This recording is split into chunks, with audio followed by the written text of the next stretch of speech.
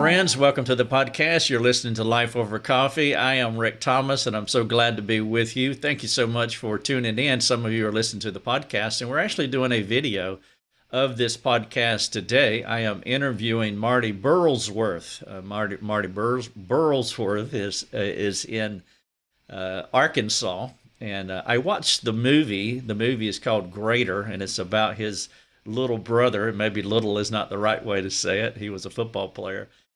But nevertheless, I watched the movie and I wanted to reach out to Marty. I'm not going to talk to you about the movie here. I'll let Marty set that up. But I was so intrigued and encouraged by the movie that I just wanted to talk to him and interview him about his brother and the situation that happened to Brandon, and then also the life after. God has just done an amazing work through his death. It's a phenomenal thing, and Marty can explain all of that, but I trust you'll be encouraged by this interview with Marty. And also, I do highly recommend that you watch the movie Greater. I will put links to the Brandon Burlsworth Foundation as well as the movie so that you can watch it and become more familiar with it if you are not. Marty, thank you so much for jumping on this interview with me. Absolutely, Rick. Thank you. Thanks for having me on. It's my pleasure. I have lots of questions for you. First of all, just give for our audience just a brief overview of, why there is a Greater movie and what happened with your little brother. Right. Well, just as quick as possible, give the synopsis. Brandon was my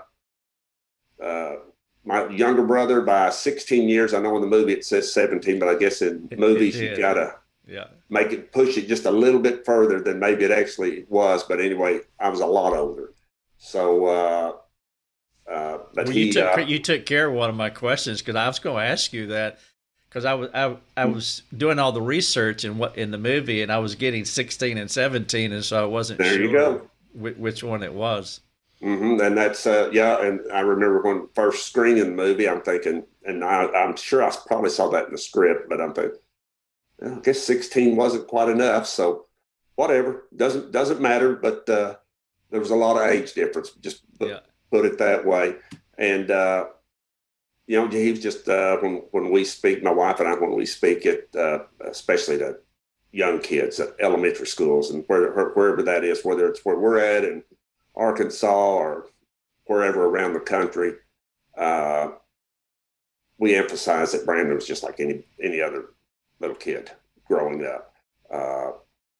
You didn't see what became an All-American. I certainly didn't see that at 8 or 9 years old, awkward and just not the you didn't or myself, I didn't really know exactly what is going to happen with this guy. That's why in the movie, for those that have seen it, and if you haven't, like Rick said, we encourage you to see it. It's on Netflix now, and I can tell you, we get tons of emails daily from all over the country, people that have seen this movie, because it's really, we think it's done that well. It's a great story, but in the movie, it basically starts out with my character coming in and the lawn's not mowed, and I come in griping, and that was real. I mean, is that true? So and did you really call him? They may have even underplayed that one a little bit. That may be one case where they didn't overplay it. But did you call him? At that time, we always, my wife and I joke. We talk about how great parents we were when Brandon was about that age. Now, we didn't have any kids of our own, but we could tell you how to raise yours. And, we all know people like that they're experts. And we thought my mother was really, said, oh, we got to put the hammer down on this guy. I've got to get a little motivation in him. Little did I know at that time that all that would take place. Did your mother baby him? Oh, yeah. Because he was a baby. He was the baby. I mean, there's no denying that. She won't deny that. She's 81 years old now, not in great health, but she will own up to that. And you called him Cheesecake. I called him a lot of things, actually, but yes, yes. Well, so absolutely. I mean, you were 17 when he was born. I was actually 15, almost just coming up on a birthday. So There's 16 years difference. Okay. Yeah, and so I mean that's different in itself Yeah, that because was really strange for a 16-year-old, awkward 16-year-old trying to be cool, and you've got a baby in the house, and which I thought was great, but wow, okay. Uh, but yeah, he was babied so much, and I'll say this: we've got three boys of our own. Our youngest was married in just this last May, and I can tell you this: he was the youngest, and there wasn't that big age gap. But we knew that was the last one, and yeah, we still call him the baby, and he got babied, and he's a mama's boy. So yeah. we kind of came full circle. So So Brandon, well, I mean, you were a huge motivation, positive or negative, but at times it was both. Yes, yeah, exactly. to get him off the couch. So, why did he go out for the football team, the high school football team?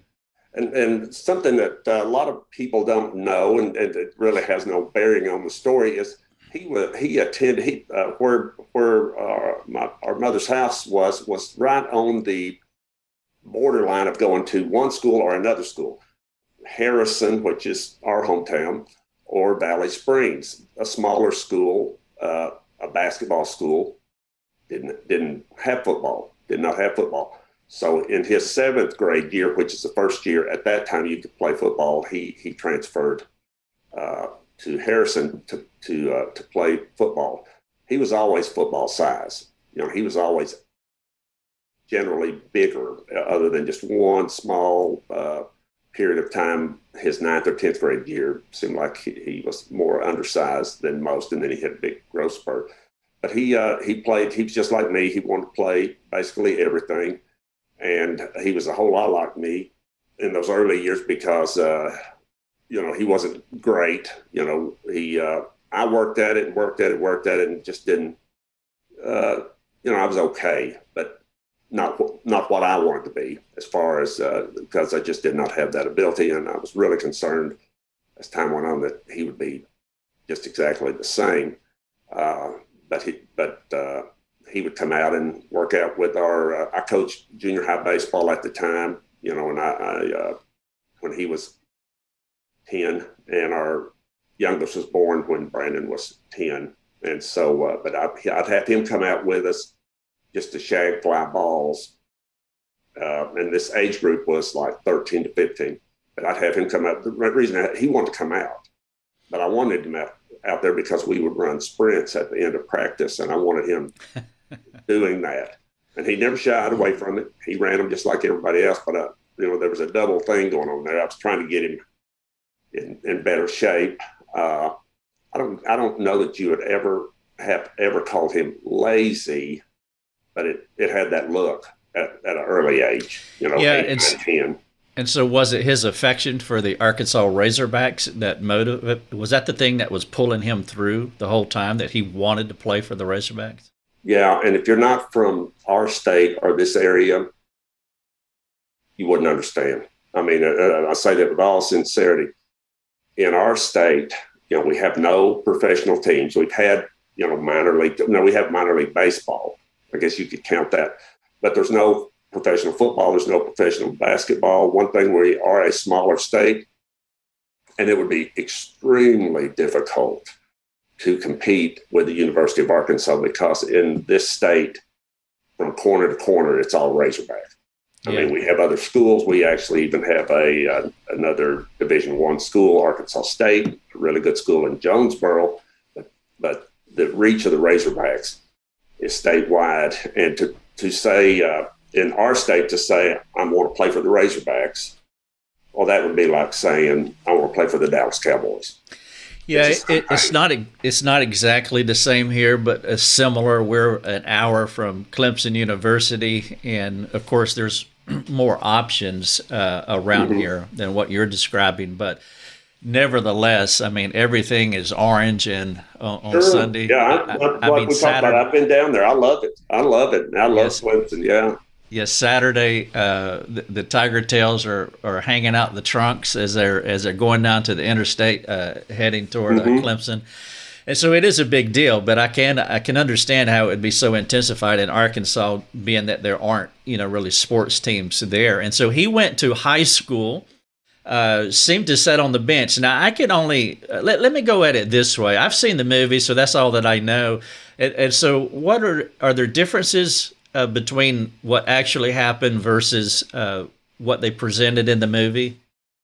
There may be some minor differences. If anyone wants to know, is the movie true? Absolutely. Does it capture what happened? Absolutely. Did they change a few things up? Yeah. But a lot of it would be like maybe something that I was talking to someone on the phone was in person in the movie. There are several instances of characters being combined. And I have learned over the years, after all these different scripts written, I mean, the movie, it didn't just come together real quick. Years of process, because one thing was an independent film. Right. But we saw lots of scripts, some that were good, some that were bad, some that were real bad. And then we got what they worked into what ultimately became, the working script, which I think was incredible. But the scene where young Brandon's playing like Little League or 7th grade football. Right. I was actually on the set that day, just happened to be on the set that day. And they worked and worked and worked. Almost ran out of light because they had a high school scene to film later that day. But they worked on that shot of him wrapping up around a kid's ankle, and it's in the movie trailer, and the quarterback completes the pass. They worked on that so hard because that happened. That was not Hollywood. I think it's actually there was a book that came out years ago, I think 2001 even, Brandon's biography, and the movie's based off of that. And I think it's even in the book. But, my dad and I were sitting in the stands when he got to the quarterback, and we thought he was going to make the big play, and it wrapped up around his ankle, and the kid's just standing there. Well, his personality came through because he was tenacious. He would not let go. He was determined. It just didn't turn out the way that everybody on his team anticipated. Right. Just for our audience sake, so Brandon went on. He played college ball. He did make it to the Razorbacks, and that's really just the briefest way of saying it, because it was way more complicated than that. Mm-hmm. He was drafted by the Indianapolis Colts, and then 11 days after, he was in an automobile accident, and of course he lost his life and so forth. And so that's what happened. And of course, some of the accolades. I mean, he's considered the how would you say it, the number one walk on in college or the BCS era. He was mocked endlessly from the time he started playing ball all the way through up into Arkansas, and then of course his determination to turn himself into something. He was never promised a scholarship. He got a scholarship, became a starter, etc., All-American, and made it to the NFL. I mean, he made it to the NFL, and then tragically died coming home one day to visit his mother in Harrison. And so that's not the end of the story. But that's why we're having this interview. That's why the movie happened. But God did so many amazing things, obviously, after that.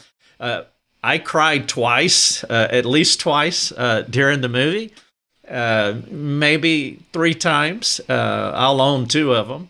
And I was so affected by it that I called a family meeting and said that, hey, we're watching a movie, and I didn't tell them, I didn't give any setup whatsoever. I said, hey, we're just watching a movie. It's clean. And by the way, it is a clean movie for those who are interested in that. There's a couple of things that maybe Yeah, you have to get your rating. You have to get your rating where they think it ought to be. So you throw a couple of words in just to. Yeah. But yeah, you're right, Rick. It's for everyone. That's right. And another thing that you've said, in case anyone's watching that hasn't seen the movie, there's no spoiler alert here.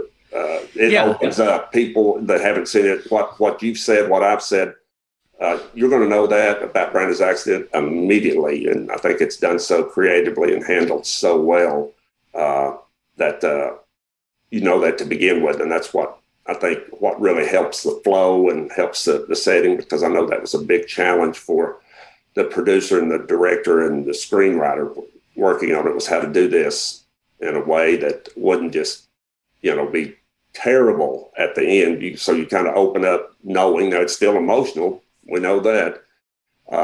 And that's I found that part disappointing initially because they gave me the spoiler alert in the first 5 minutes. And it's like, oh, man, I know how this is going to end. But you're exactly right. I haven't thought about it. I mean, I just remember that feeling when I first saw it. It's like, seriously? I mean, I already know the end. But when you just said that, you're exactly right. Because then you go back, and then it's just back and forth and present time. You get caught up in it. I mean, you forget everything, and you just get caught up in the story because it's so well written. And you're pulling for him at every point of the way, whether he's on the couch eating potato chips or sitting on the bench at that Little League football game, whatever they call it. And then all the way through, you continue to pull for him, even though you do know the ending. So that it was written very well. I did want to ask you, so the farmer on the bench at the funeral, is that a true story of the guy who, in the movie he's just antagonizing you? Yeah, that's a very interesting. I'm going to give you a little bit of a long answer here because I've answered that a lot. That's what we always call the question. And if I wanted to hit him. Yeah, oh, absolutely. Well, here's my long answer, and I'll try to make it as brief as possible. Throughout this 11-year process it took to get this film made, and a lot of it was starts and stops. And like I said, different scripts, some good, some not good at all. Hire in some big time people out of Hollywood that had a lot of movie scripts, a lot of production experience. The producer had told me, since it's an independent film, the producer of this movie. Now, we were approached by Hollywood years ago, probably a year after Brandon's accident, I guess less than that, about doing a movie. And the question I had for people that were contacting us is what input would the family have on what ultimately how the story's told. And they were honest and said none, because once we retain the rights, we've got to make what we think is going to be a good movie. And we just weren't comfortable with that at all. There's no telling. It may have been fine. It may have been really not good. It may have made Brandon out something that he wasn't. So we had a guy from Fayetteville, Arkansas, actually originally from Alabama, that is a U of A graduate, just a businessman, set up a meeting with us in our hometown here. You don't hold that against him, do you? What, from being from Alabama? Yeah. A little bit, yes. Yeah, still harbor hard feelings there, but no, he's a hog all the way. He's a hog, so all the way. So he's been out of that state for a while. Yeah, we all kind of harbor here in the SEC West. Yeah, let's say there's a lot of jealousy against Alabama. Anyway, he came over and met with us and said a movie needs to be made about Brandon. He deserves it. He's earned it. That story needs to be told. I've never made a movie. I don't know what I'm doing. I'll hire the right people. I will learn. And his wife, that was with him at the time, made the statement, said, whatever he says he's going to do, he does. She sold me. I know that type of person. That's the type of people I like to work with, that stick to it and finish, finish strong. So he bought the rights, all the, any proceeds we had, went to my mother, of course, and began work on it. And then was getting investors involved and having screen play written and different scripts, and then hiring professional people. At that time, he made the statement, now, the industry says I need to hire a named director in order to get legitimate, real actors to be in the movie where we don't, where they'll be attracted to it by a named director. So he calls one day and he gives me the name of the director. I didn't recognize him. Not that I wouldn't recognize the name of the director unless it's Spielberg, I guess. Maybe I recognize that. That's about it. But so he says, it's David Hunt. And I asked where he's from. And he's from Springdale, Arkansas. My next question was, okay, what all has he done? And he said, well, he's not done a lot, but this is going to be his big breakout. So naturally, I'm not too optimistic or fired up about the director hire. David Hunt sends me a 4 or 5 page synopsis of his vision, which was very impressive. But then David Hunt, the director, began working on the script. David Hunt came, and then they called one day, and the producer did, this is Brian Rindle, and said, already I'm thinking we're going down the wrong path here. You know, that, with me with no movie experience, but it just seems like it wasn't going in the right direction. He calls and says, we've got a new character. And I'm thinking, well, characters, that's made up stuff. You know, okay, well, who is it? And he said he's called the Farmer. And all I can think is, I thought this was kind of a football-based movie, and we've got a farmer and I didn't understand that. Then they sent the script, and then you saw, oh, I get it now. And the Farmer came about. David Hunt came up with the Farmer, the guy that I didn't think was worthy, I guess you could say, to work on this film or could get it done. And he came up with that Farmer. Well, when they sent that script around, then you started getting actors in. But the Farmer and David Hunt, I've asked him about, now here's the interesting part about this. The Farmer, we get questions, like we say, the question, who's the Farmer? So as soon as we started touring around a little bit, I contacted David Hunt, and I said, who's David? They're asking me who the Farmer is. You know, because in reality, the Farmer, there was no farmer per se. Okay. There were people like that. Okay. Right. This movie, there were plenty of people like that. David, who's the Farmer? And typical artist answer was, who do you think he is? I said, no, they want to know who he is. And then he made an interesting statement that went way over my head. He said, well, is he really there? And yeah, David, in the movie, I mean, my character's talking to him. He said, well, who else is talking to him? And there's some football players that seem to make reference to him.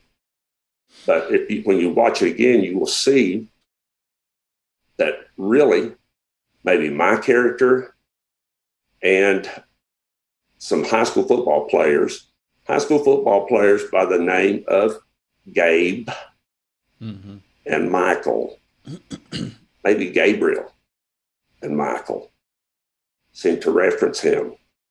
And so the Farmer, in one scene that's really powerful in the movie, Michael is trying to get my character to come up and leave, and the Farmer's on the other side trying to keep me down. So he said the director said the Farmer is based off of basically what was going on, you know, in my head, and just that whole situation. So I don't think we'd have the same movie without the Farmer. Yeah, I mean, it reminded me of C.S. Lewis's Screw Tape Letters, where you got good and evil, sitting on your shoulders, basically. And that's what he was doing. But it also ties into the opening scene, when they're looking at the Brandon's gravestone, where they ask the question, how does this make any sense?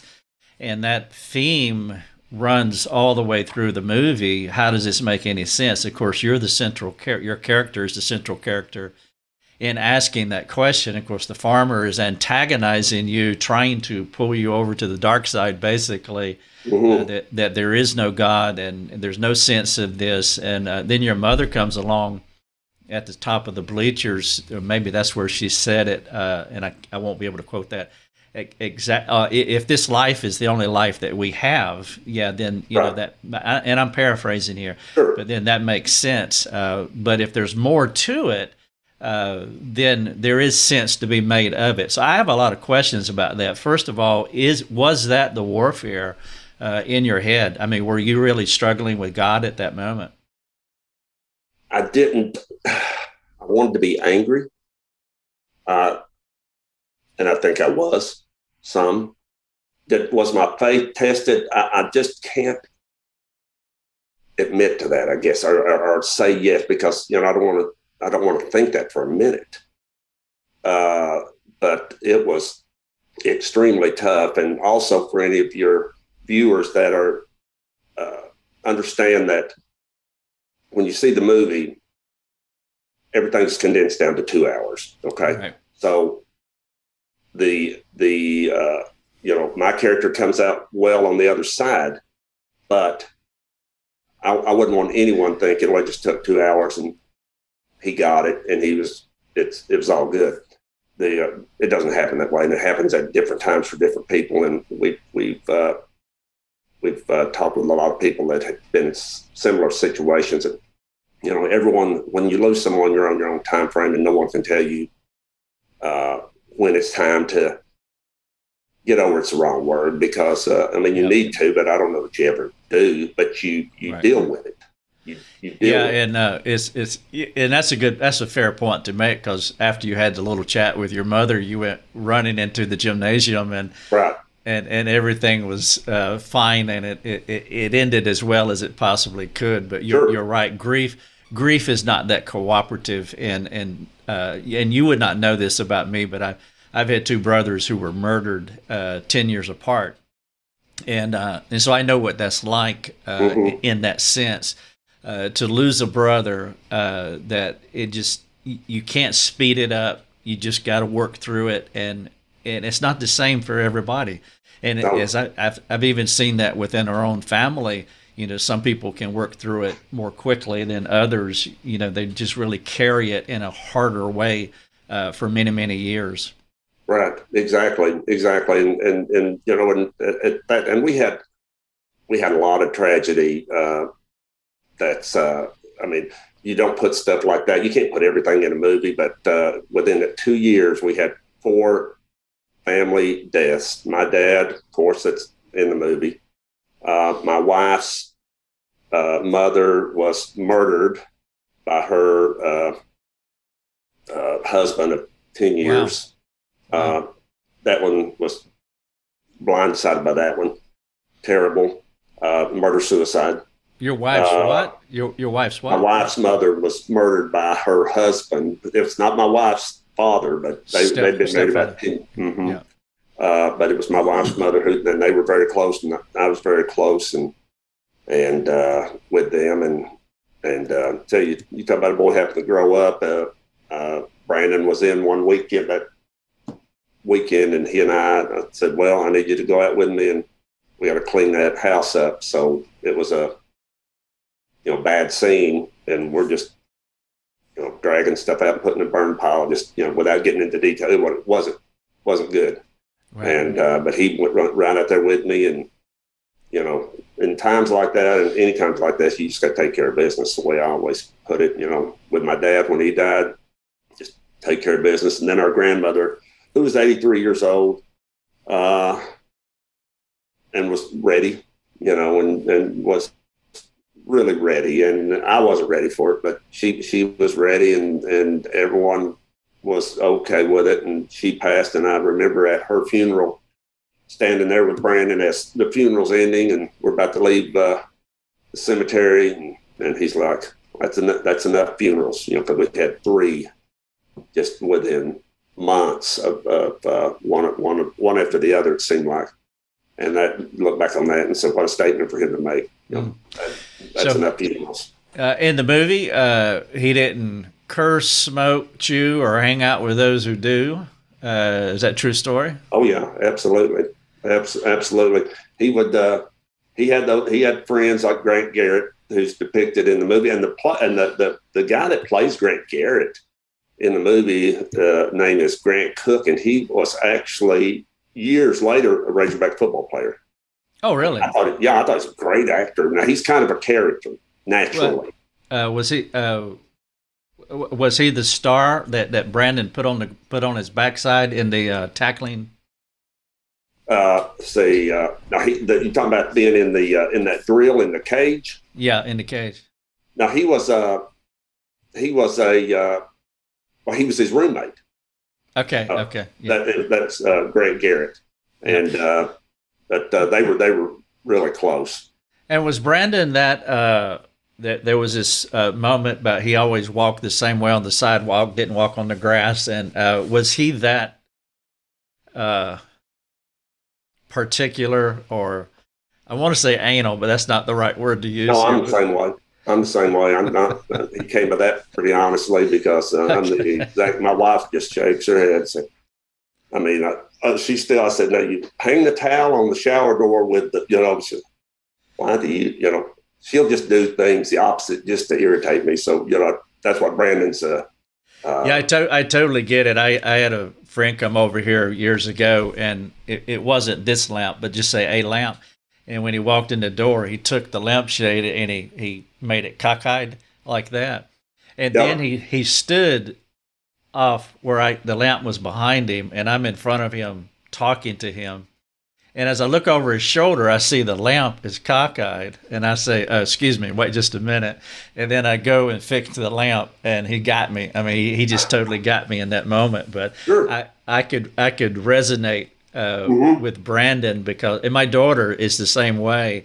And I've apologized to her many times, and it's like, I'm sorry. I'm so sorry that you got this. But actually, I mean, it's also a gift as well. I mean, there's usually a liability to all of our gifts, but I know they mocked him, in the movie for being so. Right. No, he did things a certain way, and I think that he was more so probably stronger on that than I was. But I mean, I've got it.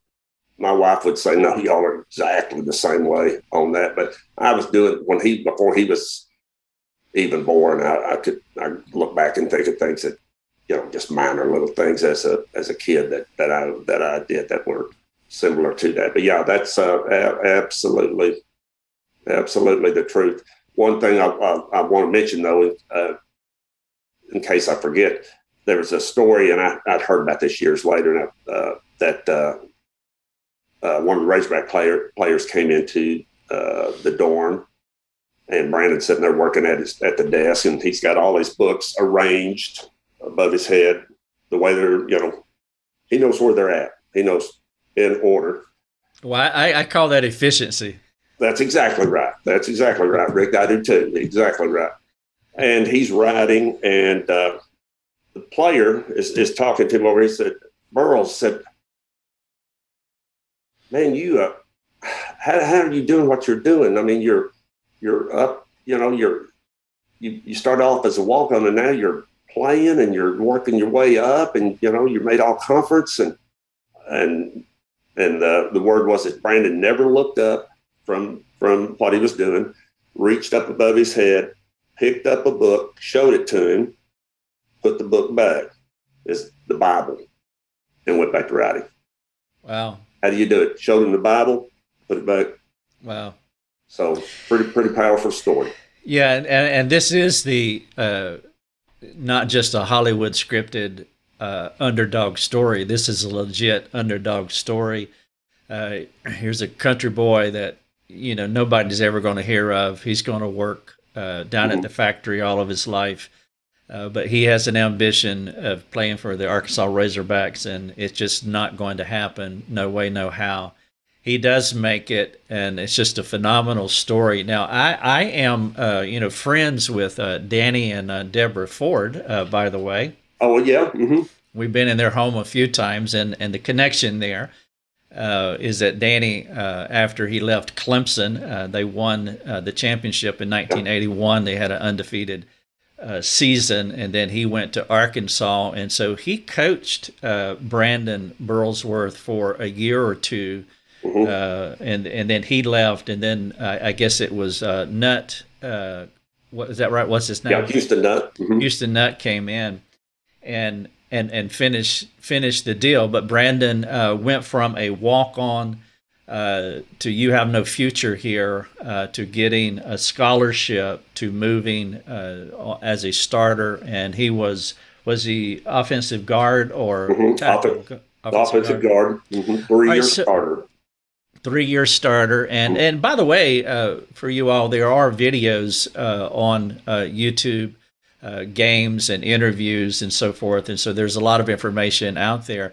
Marty, are you okay being Brandon's older brother? It's kind of like I am. I no longer have an identity. I am, Tristan's dad, or our daughter's, dad. I don't have an. I used to have an identity, but yours would be even more off the chart because of what happened. Are you okay being Brandon's brother? Oh yeah. You bet. I'm proud to be. Absolutely. Okay, then walk me through the, or what you know. I mean, the wreck. My understanding is that he. I assume he went to sleep, though I don't think I've read that anywhere. But and clipped a 18-wheeler, and then and then hit another one or something like that. I think, Rick, you probably got what you said is about as much information as we have, and I had the state police look into it and. Probably, while there was still time to check to see if there was any negligence, anything like that. I talked to the truck driver that night. He called the house. The house was full of people and reporters and TV crews. And this is the night of Brandon's accident. And I went into a back room and talked to him. And of course, he's seen it on ESPN. And to say the least, he was not in a good way. And I was very sympathetic with him, and I wanted to know what happened. And what you said basically is what happened. He clipped. Why did he clip? We don't know. I remember that he was late getting in that day. And I can tell you that I had no concern. Because, so what, he just didn't make mistakes. I mean, that's not to make him sound perfect, but as far as, things like that, not worried about that. I mean, he wasn't perfect at all, but he didn't, the common things like that, not worried about that one little bit. He had called me earlier that day, seeing if I could get a part for his car. And I told him, I said, yeah, I know where to do that. And then he had lunch with a good friend. It's actually Coach Bender's son, who's depicted in the film that's on crutches. Had lunch with him and then was headed back home. But we really, it doesn't matter, but you want to know. Right. And I had it investigated. Someone volunteered that it was in that business. I mean, we weren't trying to do anything, but I thought if there's something wrongful that we need to know about, I don't want Brandon, I guess, seem at fault if he wasn't at fault at all. We just there's nothing. All we can say is the report was he crossed the center line. Why did he? Don't know. Could have fallen asleep, and that's the way it was depicted in the film, that possibly he fell asleep. I did ask that they did not. They did exactly what I asked them to do, and that wasn't always the case. But I said, I'd like you to go to a whiteout. No, nothing on, no graphic. So if anyone's afraid of seeing anything like that, but you're not going to. There's nothing with the wreck, but they just went to a whiteout, and because we don't know. How hard was it for you and your mama to watch the screening? It's pretty tough. Actually, the first, and that's a really good question, Rick. I'm glad you asked that. The producer, I kept wanting to get sneak peek, and he finally started telling me, he said, it's sort of like I'm getting you a new car, but it's got mud all over it. I said, I don't want to show you the new car with mud all over it. I want to shine it up. It's not ready yet. And because they were having screenings around the state. They were doing the thing where you go in and screen and they fill out a card and, this is what I think of it. And with the unfinished film, like you can see green screen and right. Things weren't put in and different things like that. I didn't get to see any of that. I was wanting to, get to see. Now, they did send me a couple of clips later on, segments. But he said, producer said, I think it'd be best to see it at the premiere. And I said, no. I said, we got to see it first. I said, our family needs to see that because, we don't want to get all messed up. I certainly don't want that for Mom at the premiere. So we've got like a theater room here at our home, and he brought it over, and he and his wife, the one that was with him to begin with 11 years earlier, to pitch the idea. And after it was over, my mother made a statement, said that captures Brandon. That captures him. So yeah, I would be a mess at a preview, and then have to step out, and I'm sure there'd be microphones in my face, and that would. We had three premieres actually. We had one in Little Rock, Arkansas. We had, and this is with the actors in and the red carpet and all of that. We had one in Fayetteville, where the University of Arkansas is located. And we had one in Canton, Ohio at the Pro Football Hall of Fame. The Pro Football Hall of Fame contacted us about premiering the movie up there. And that was really neat. They had seen, the trailer. They knew that it, as they said, Brandon embodied what that place stands for, integrity and work ethic and all of that. And they wanted the film up there. So we premiered it up there. But yeah, we did certainly wanted to see it. What was your career?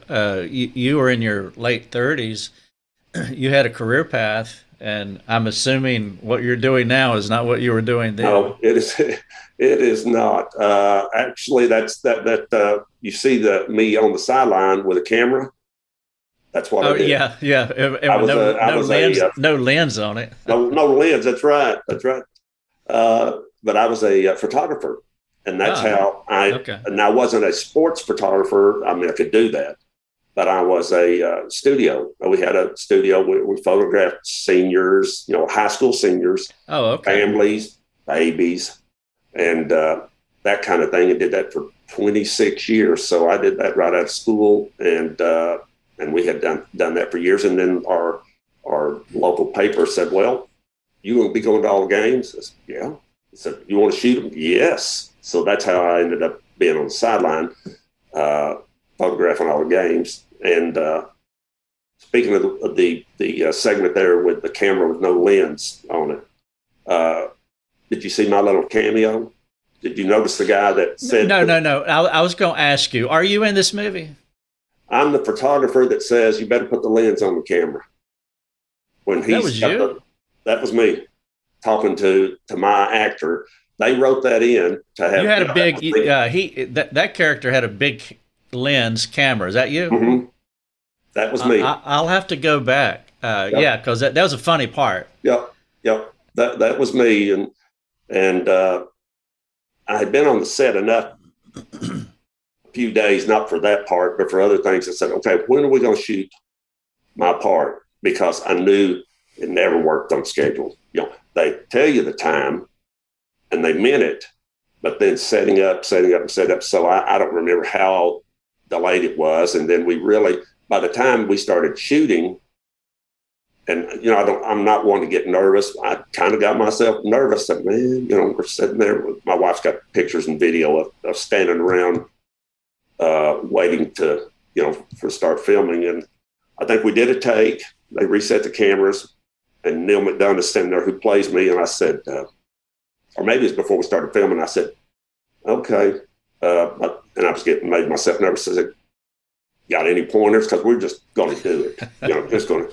And then he made the statement, well, he said, as Clint Eastwood once told me, talk slow And I think, wow, that didn't calm me down one bit. So as Clint Eastwood told me, I was looking to get a little, consoling here and just relax. As Clint Eastwood once told me, now I'm intimidated. So, Sure, got it. No problem. Right, exactly.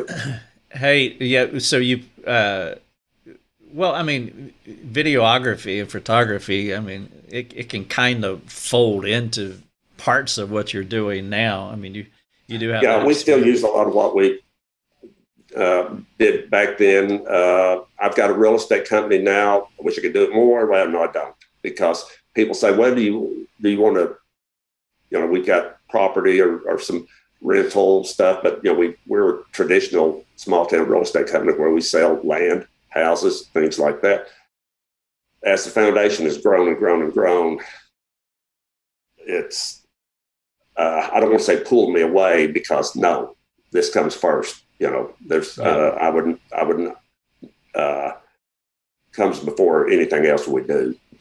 And that answers the question, and I'd like for you to talk about this. But the question is, this doesn't make any, or how does this make any sense? Mm-hmm. There's this hostile antagonism running throughout the movie. The farmer is the most amplified version of the evil perspective. But now it's been all. What year did he die? 1999. So it's been 22 years.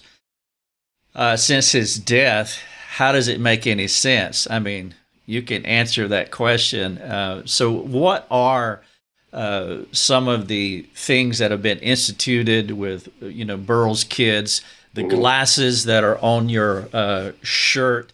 I don't wear prescription glasses. I use readers, and these glasses here are to block out the blue light. Got some of those, yep. Me too. Mm-hmm. Yeah, so does Brandon have blue light blockers, or does he have readers, or are they all prescription glasses? Because I like his glasses.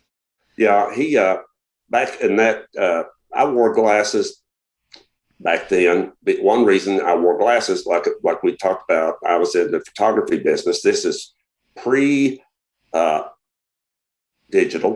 Right. If anyone can imagine that. There was photography before digital, shooting film. You count how many shots I have. I just can't go click, click, click, click, click. No, you didn't rapid fire them off anymore. Someone, and this is shooting seniors and family, high school seniors. And boy, if you got a blinker in your camera, and oh boy, But I mean, we had a really nice setup that we developed over the years, but we'd shoot medium format, which is big negatives. Because you got to make big prints. We didn't shoot 35 millimeter. Okay. But we would, but we used a lot of that back then, and but we'd shoot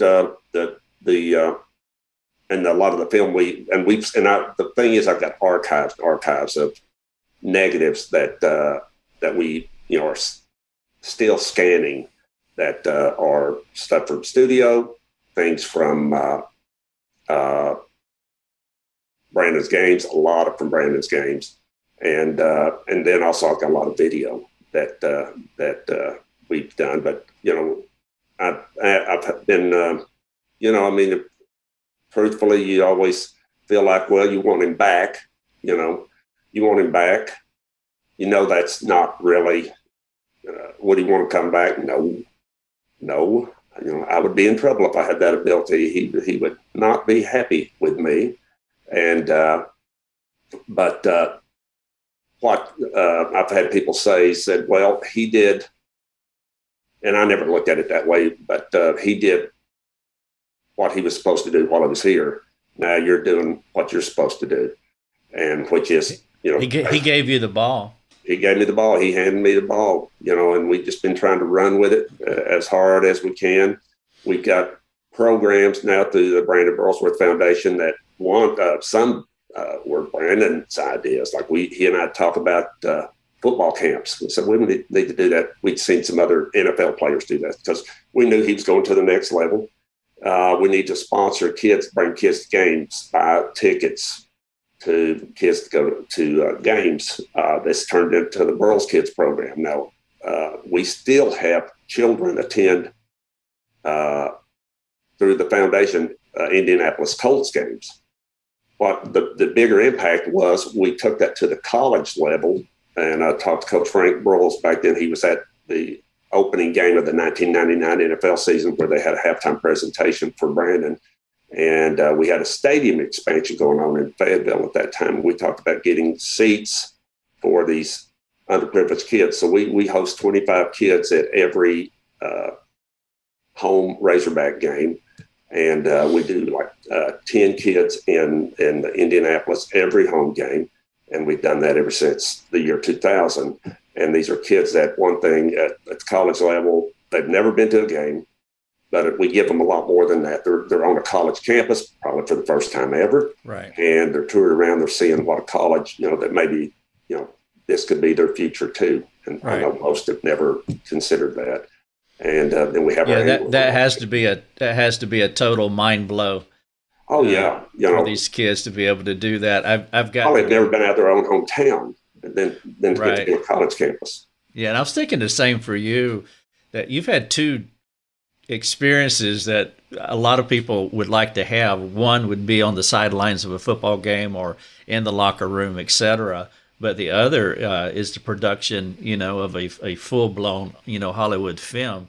You've got to experience both of those things. I've had the experience with football because of our relationship with, Danny and Deborah, mm-hmm. With the Clemson Tigers. And but those are awesome experiences. I was thinking about these little kids. I mean, in some ways it could be, life-changing for some of them, to have that experience. But so I didn't explain the glasses on your shirt, but walk through. Brandon had the eye problem, and how did that evolve to? Well, I mean, yeah. Of course, he had these funky glasses as well. So so that became a Clark Kent kind of thing. So I guess it became a picture for who Brandon is. But what do you do with the glasses now?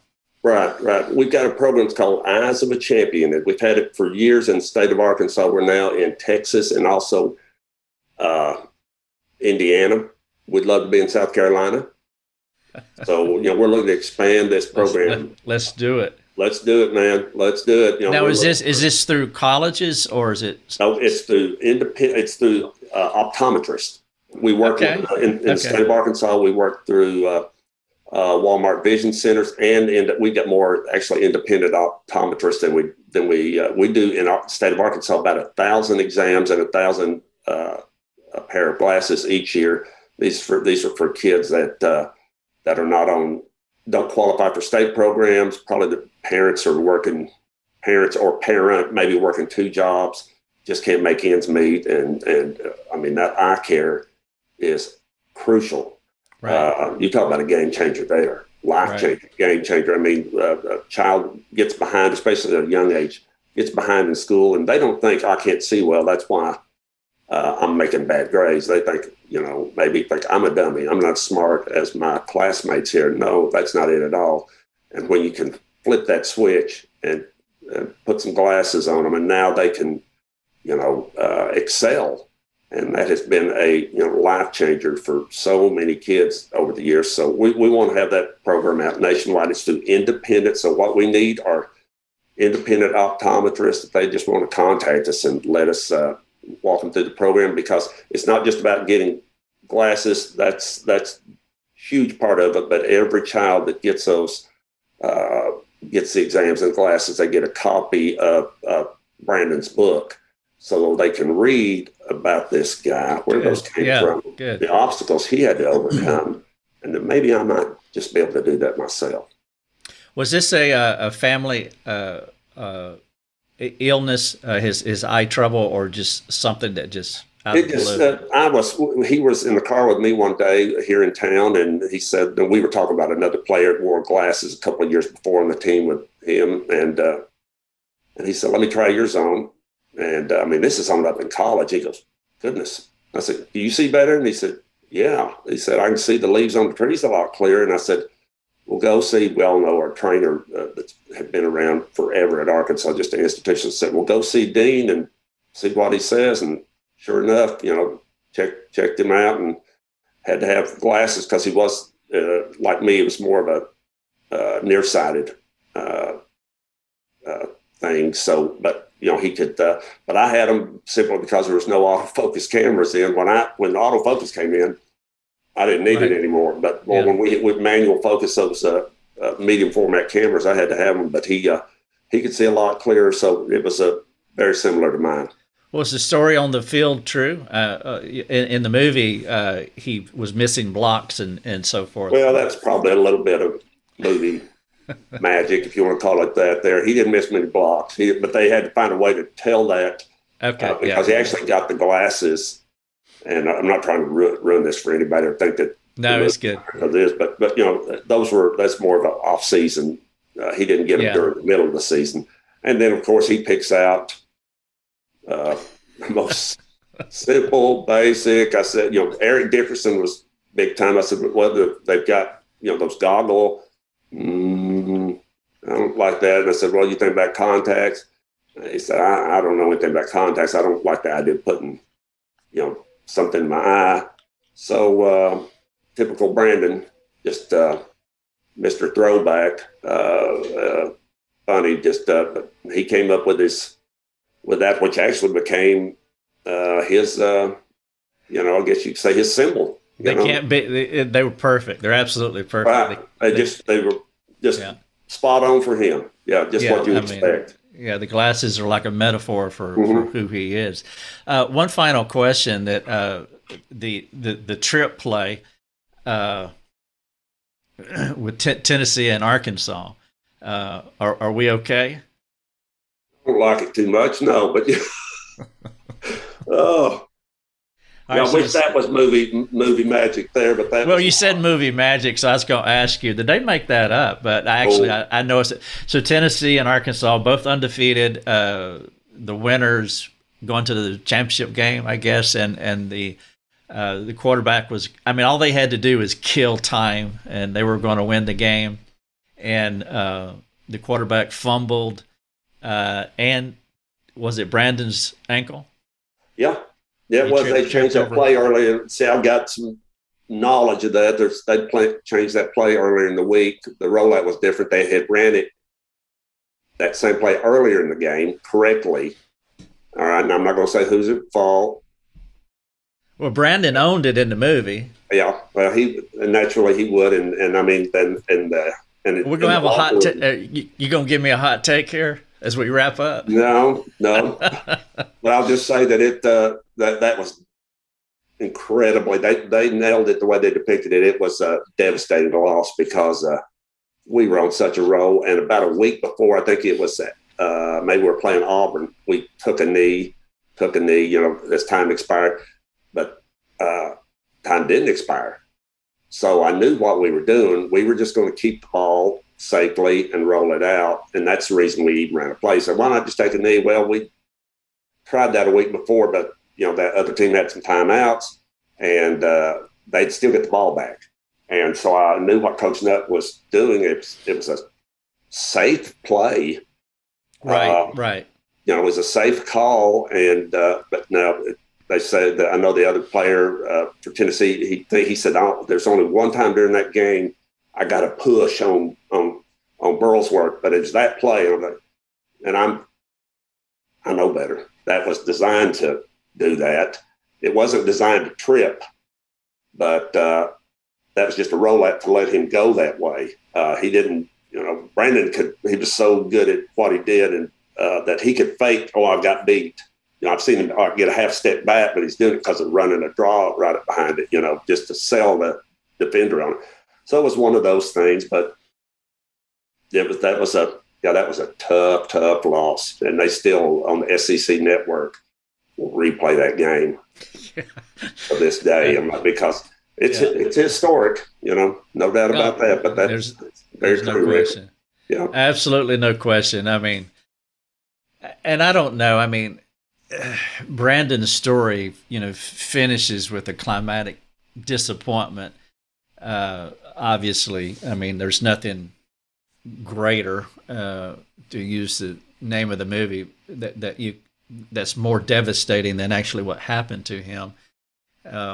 that football season is kind of similar. I mean, it was just it was going up, up, up, up, up, up, and it was just it was a dream season, and there was only one way this was going to end, and it didn't end that way. And how does any of this make sense? Which goes back to the question of the entire movie.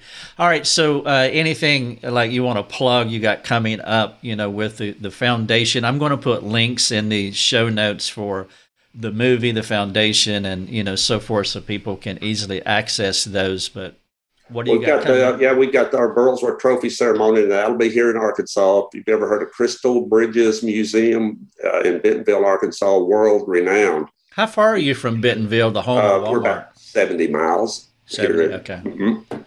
Not far at all, but this is the museum that Alice Walton put in several years ago, and it's just, we've been in New York City and would say something, we were somewhere, and they'd say Crystal Bridges, so, it's known. And so this is the first year that we'll be out there.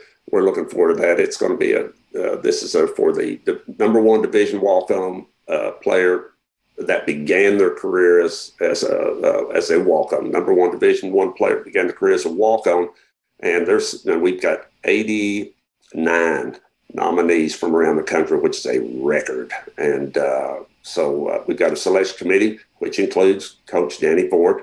He's on that selection committee, has been since the very beginning.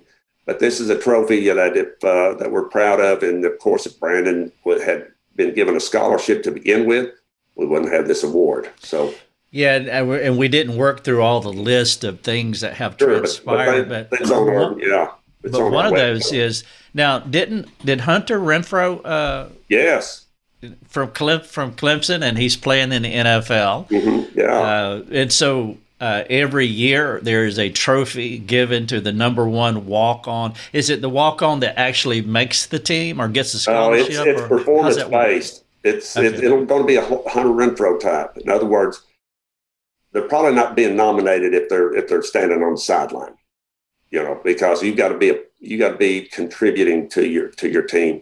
Okay, Baker Mayfield's a 2-time winner, so that tells you the type of player. He was a walk-on. He was a walk-on. He was a walk-on twice. He walked on at Texas Tech, and then he walked on at Oklahoma. So he won the starting job both times. He walked on, walked off, then walked on, and that's exactly right. That's exactly right. So yeah, he was a walk-on. Who would have ever thought that? But no, this isn't no disrespect, but the Rudy Award that you get to dress out and stand there. No, this is performance based. So like the Hunter Renfrows, who's a special player, special person, and is really doing great things for the Raiders now. And so we've got some great nominees in this year, and we've got a tremendous selection committee that's working through all of those. So, but our event's December 6th at 7 p.m. We will be streaming it, so information will be coming out on that. But it's going to take on a new look this year. It's going to be quite a show.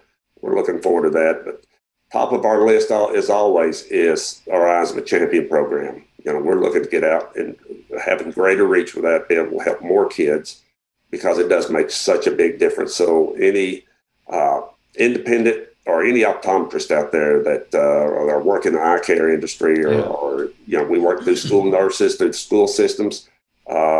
We've set it up where we can add states, add areas very smoothly, very easily, and it's very efficient. And give those kids the gift of sight, and then also through Brandon's story, give them some hope and encouragement.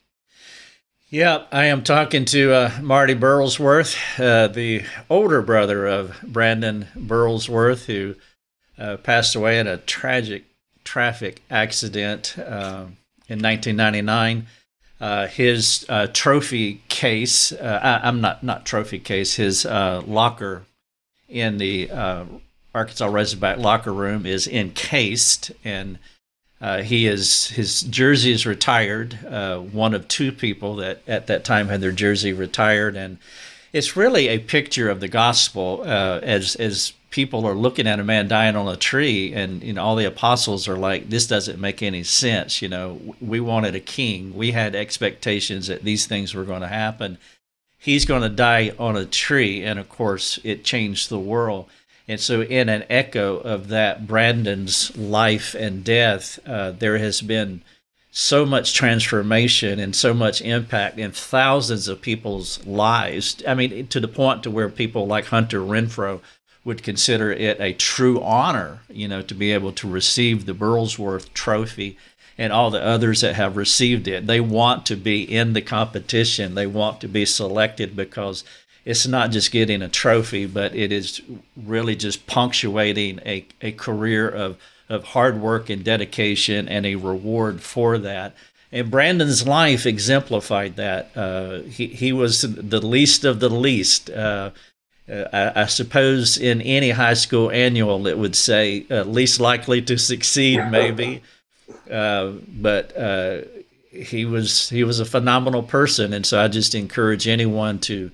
You have to watch the movie. You really do. It is so good, and it'll inspire. And so Brandon's life continues to live on through the movie and all of these initiatives that have been started. Marty, thank you. You've been very generous with your time, and it is true. I mean, Brandon, he gave you a handoff, and you took the ball, and you've been running with it well for 20-something years now, and I hope that continues on.